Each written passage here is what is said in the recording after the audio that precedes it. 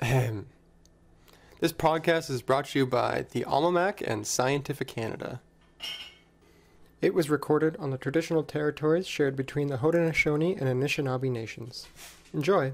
I feel like I just butchered that again, even though That's close enough. we just had the conversation. Okay.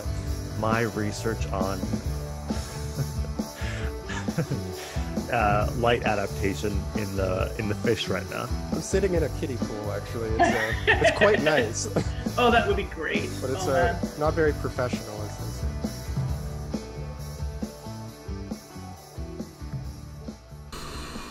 Hi, and welcome back to the show. I'm your host, Adam, and this week I'm going to be talking to Chen about communicating science as a researcher and a grad student. But before we get to the interview, I'm excited to announce that as well as being a guest on this episode, Chen is one of our very first guest authors on the website, scientificcanada.ca. This is a big deal for us. One of my first goals I had with this project was to get us into a position where I could start sourcing articles from contributors, but I wanted to make sure I could do it ethically and do it right. In a lot of cases, young scientists and science communicators aren't really paid for their work. In a lot of cases, communicating research to the public, writing articles that don't end up in academic journals, or doing outreach activities is seen as sort of a secondary or not as important as doing real research. And a lot of aspects of academia seem to operate under the expectation that, experts or grad students, anybody, will volunteer their time and expertise basically for free. And as much as I wanted to get Scientific Canada publishing articles and taking contributions from experts and other people, I didn't want to do it unless I could compensate the writers in some way, compensate them fairly. Really, the best thing would be money. And that's where our Patreon subscribers have come in. Now, at this point, we don't really make money on this, or I don't make money on this. We still operate at a loss, considering website hosting and purchasing domain names, and all of the time I spend recording and editing these podcasts and uploading stuff to the site. But over the last year, I have been squirreling away some of the contributions from our Patreon. And because of our patrons, I've been able to start commissioning these articles for our website. So first, I want to thank all of our Patreon subscribers. Of course, we couldn't do this without your support. And second, I want to thank Chen for, taking a chance and writing an article for us. It's up now on scientificcanada.ca/articles. So what she's written is this great piece about attending ComSciCon-GTA. So this is a science communication conference. We've talked about it a few times on this podcast. It's the first one that's being hosted for the Greater Toronto Area, or GTA. So in her article, she's given you a whole load of takeaways that she got from the conference. I think it's super useful for anybody starting out in SciComm, or anybody who just wants to get another perspective on how to communicate their science. And thirdly, all of this will of course always be free. The podcast, the articles, everything. But there's so much more I want to do with this platform. There's so many scientists and researchers with fantastic stories and opinions, and so many different voices that need to be shared, and I want to help get these stories heard. So if you want to help us keep doing what we're doing, then I'd really just like you to consider joining our Patreon. You can, donate as little as $1 per month, and that helps immeasurably. I guess you can measure it. You're helping by $1 per month, but that's fantastic. It counts for a lot. With these subscriptions, you're not going to get exclusive content, but you will get early access to the content. I want to make sure that everything is always free, but I will generally put out episodes a little bit early before they air, perhaps, and some of our articles will go up a few days early. So there's always that to look forward to, and there's occasionally little bonuses here and there, some maybe behind-the-scenes stuff or whatever. Anyway, thanks for listening. I hope you enjoy the interview. Thanks again, Chen, and we will see you on the other side. Oh, actually, one more thing. Make sure you stick around after the interview. Trying a new little thing, a new little segment. I'm kind of excited about it. So we'll see you after we talk to Chen. Here we go. And we are recording. Okay, hello everybody, and welcome back to the show. I'm Adam, and today we have a very special guest, Ziyan Chen. Hi, it's a pleasure to be invited to for this interview. Well, thank you so much for being on. So my understanding, you just came back from ComSciCon-GTA. That's right? That's right, yeah. Cool. So you're a science communicator, and you were learning some science communication. But before we jump into the conference, you're also a science person. You do science. You're in grad school, I presume. Yes, yeah. Could you give us a little taste of what kind of science you do when you're not communicating? Sure. So I work in a research lab um, at UFT, and mine is more like wet lab research. I do translational research, and what I base my research is on is primarily animal models. So what we do is we design, as a researcher, you design a hypothesis. You test these hypotheses using these animal models, and then we just gather this data and we see whether we need to modify the hypothesis or not. And yeah, this is generally what people do in my field. There's also clinical research where you look at patient data. Mhm. Yeah, that's more like the analyzing part. And yeah, I really enjoy it. In my spare time, as Adam mentioned, I do a little bit of writing. So that's what led me to ComSciCon. Very cool. And for people who are watching, you might recognize that ZN is in a hospital right now. Got a mask on. So are you at work? You're taking some time off work to talk to us today? Yeah. Well, yeah. Thanks so much for taking the time. So maybe we'll just jump into the conference stuff, not to keep you from work too long. So this conference took place over, was it 3 days, 2 or 3 days? 3 days. Yeah. Okay. And it wasn't back to back. It was, the days were separated by some gaps. Is that correct? Yes. So we had it was a pretty much a full day conference on the Saturday, and then the next Tuesday and Thursday were in the evening from 6 to 8 p.m. And each day featured several different speakers. The first day was talking about how to promote your social media presence. Tuesday was more about how to reach your community, and Thursday was more how to promote your science writing. And it was really interesting. We were all, as attendees, we who registered, we had to attend all three, Mhm. and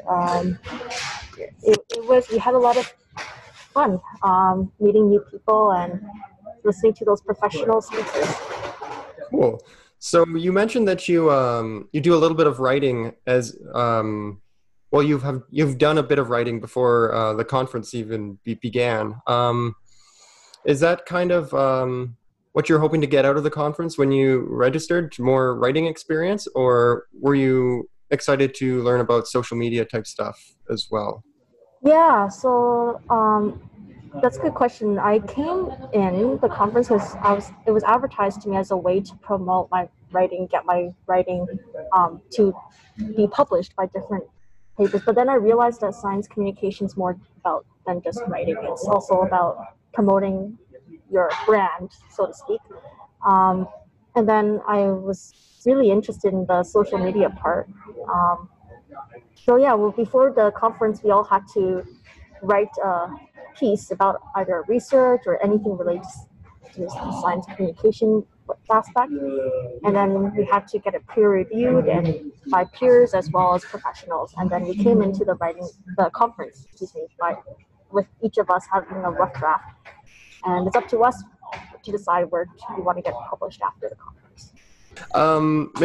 Maybe I can ask you about the social media stuff. Are you on social medias as is? Like, do you have a social media presence that you've been working on, or is this something new for you? Definitely something new for me. I only have a Facebook account that I've maintained since teenage years.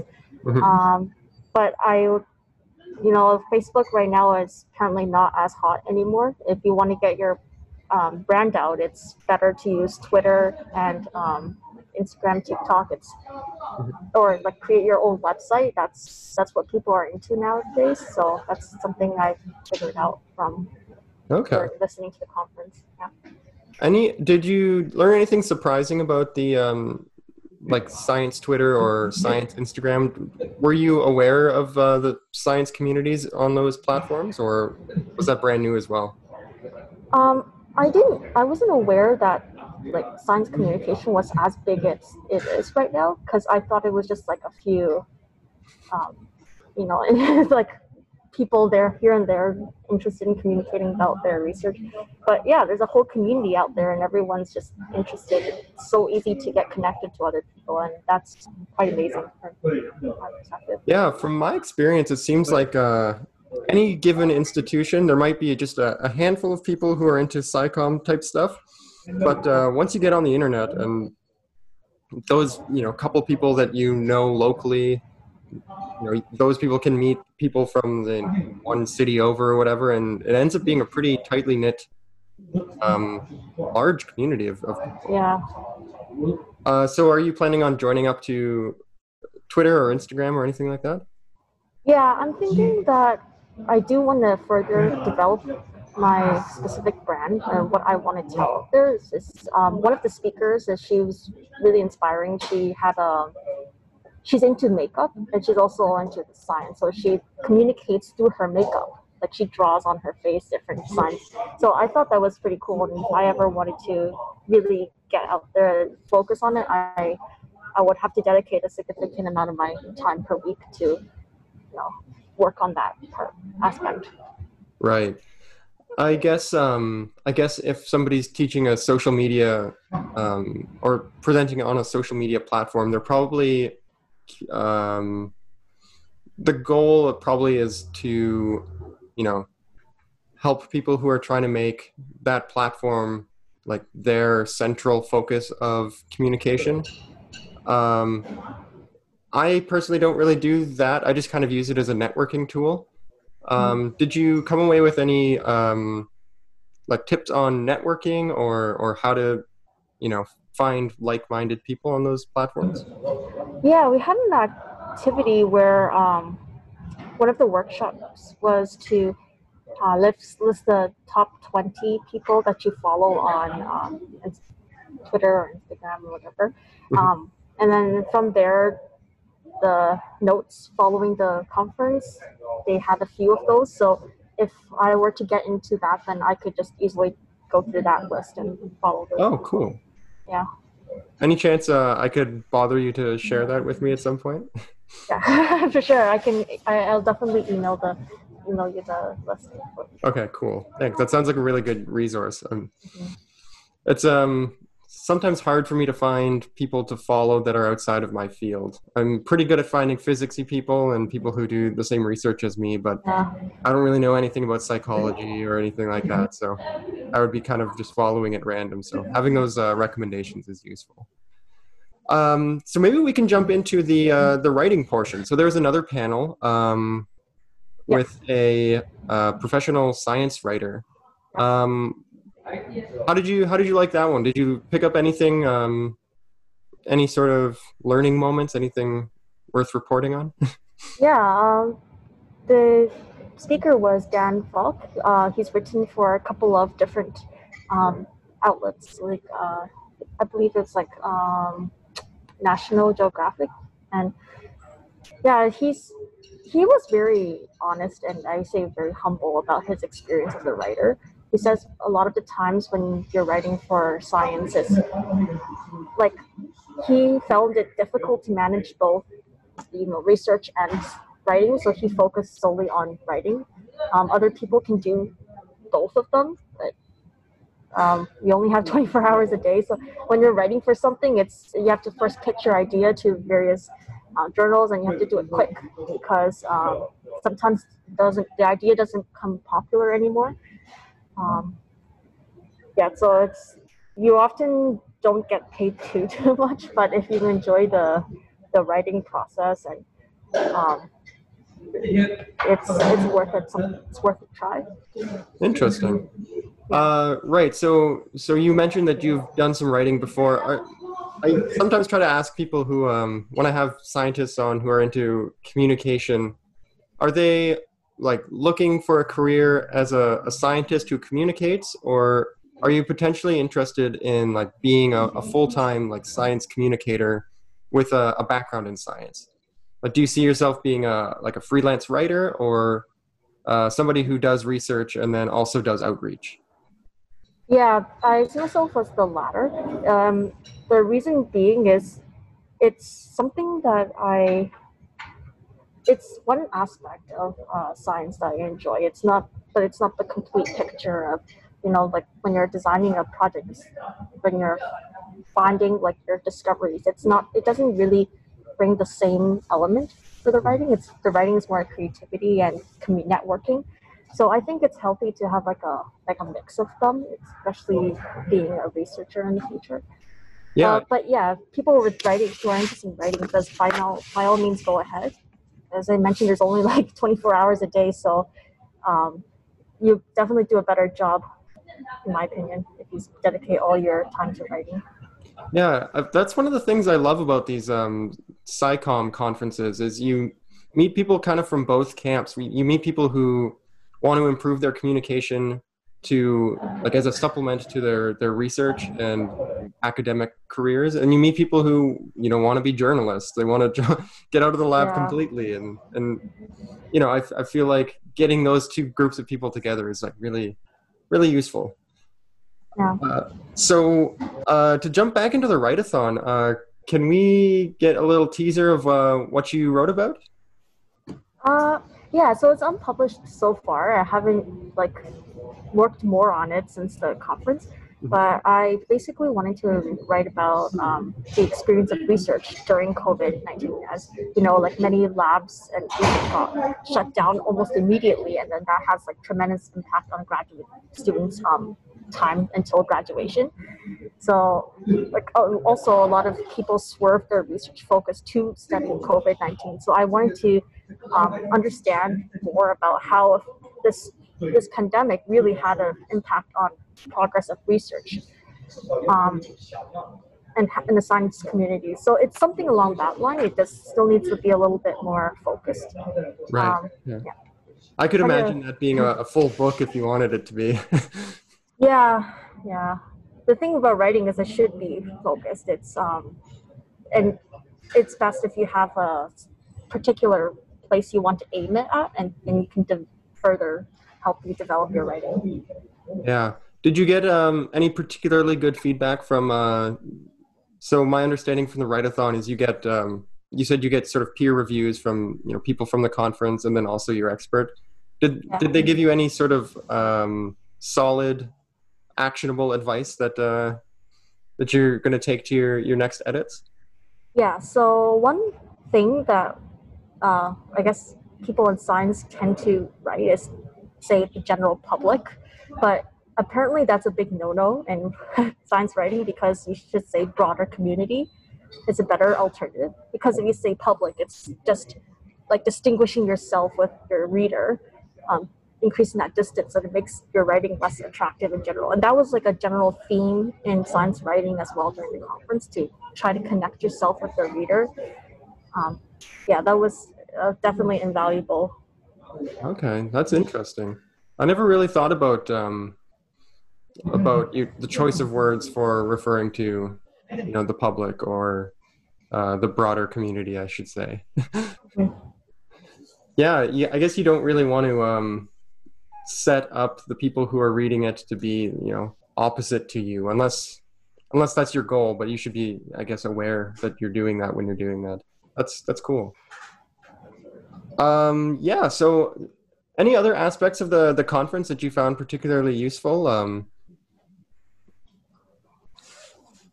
Yeah, I found that there was the networking session at the end. It was pretty helpful, and we all have all the attendees email we can exchange with each other. Another one is the elevator pitch, which it's called Pop Talk. All of the attendees have to have like jargon-free summary of our research and its importance, and that was slightly stressful, to be honest. But it really puts you in the mind of the audience to see whether they would they actually understand. Would I understand something astronomy? Probably not, but something more biology related, I would understand. So I'll have to basically make sure someone in astronomy can understand my research, and that was really challenging. Did you know that was coming up, or were you surprised by that? Pop talks on the day that we're supposed to give it, we're told, so we can make ourselves look presentable, not in our pajamas. But yeah, we don't know when within the conference times we're going to have. Well, based on your self-introduction at the beginning, it sounds like you probably had a pretty good pop talk. I feel like you introduced yourself quite well. I enjoyed that. Thanks. Cool. Well, is there any place that we can go to read some of your work or follow you on some sort of social media? Or if listeners want to learn more about the stuff that you do, is there anywhere that we can send them?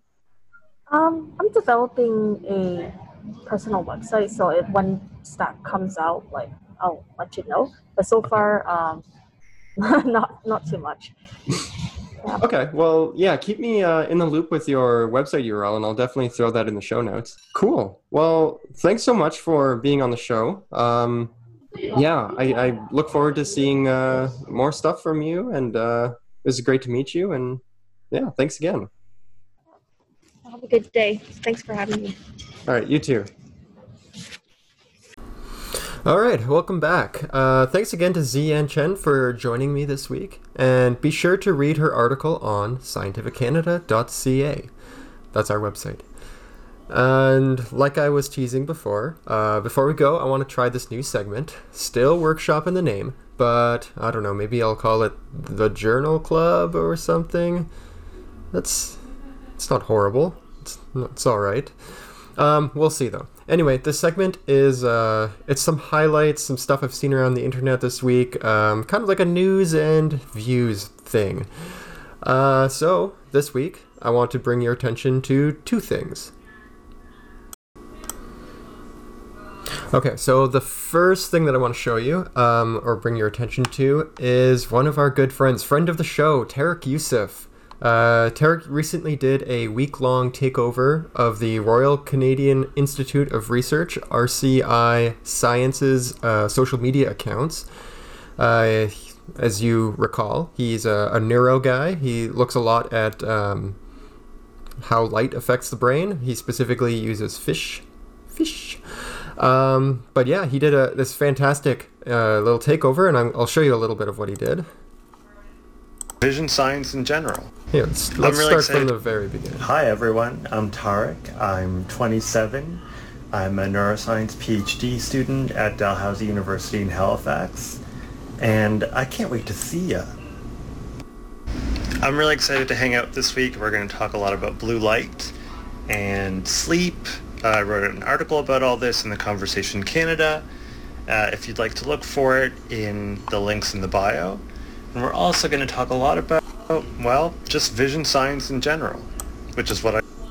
Okay, that's just a little teaser. What you're going to want to do is head over to Instagram.com/RCI Science. That's probably the best way to find it. I think it's probably on their website as well, but there you have it. That's the first little thing. And second, so I tweeted about this a little while ago, but...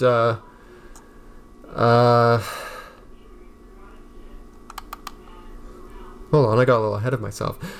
Second, the second thing I want to direct you to is this really cool thing that The Atlantic is doing. So they've started a new reporting office and email newsletter. So specifically, this is for climate change. It's called Planet, and let me just click over to that. Very pretty.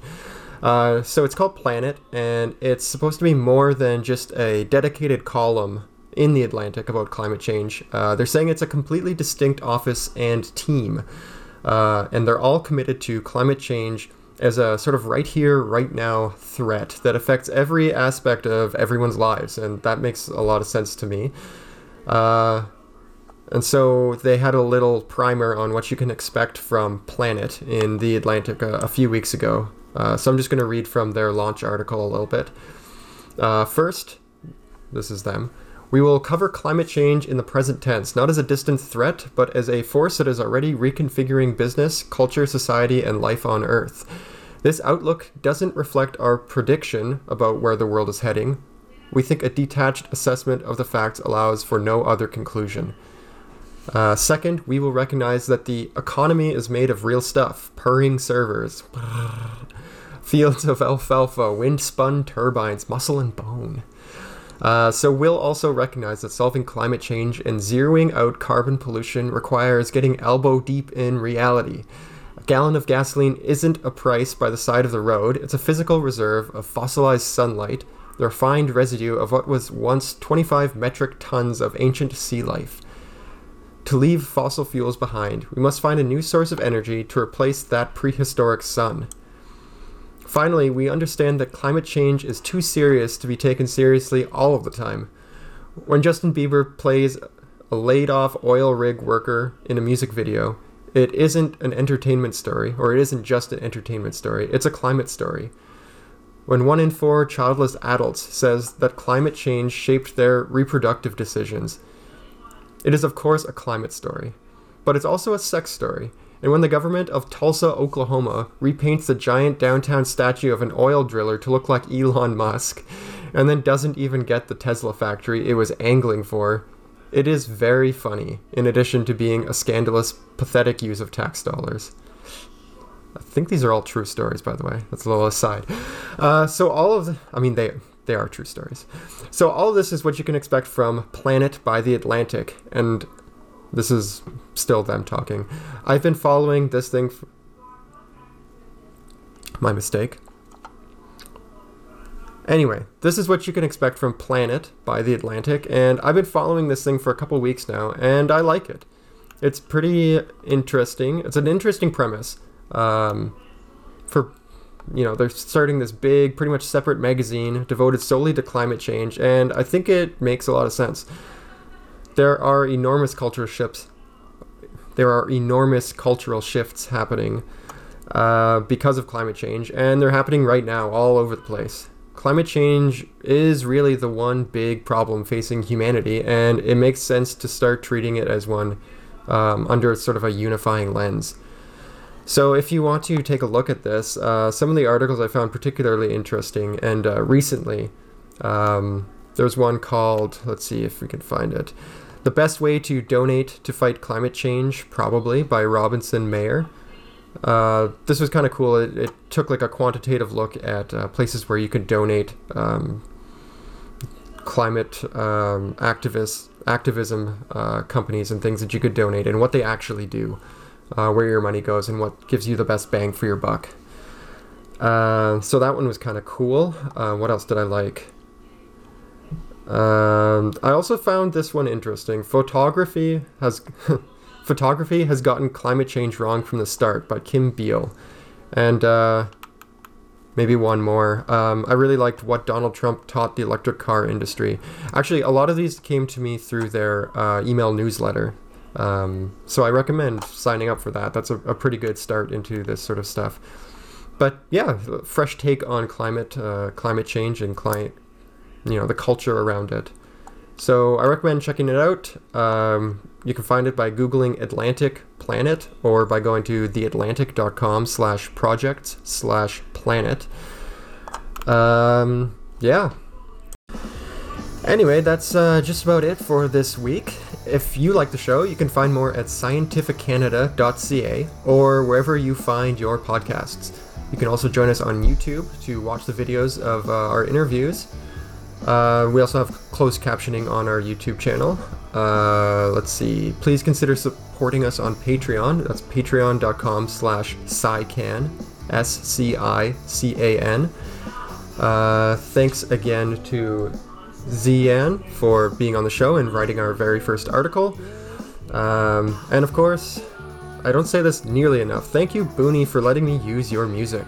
You can download Booney's music, specifically their EP Not a Care in the World, at their website, booney.rocks. Thanks for listening. I'll see you next week.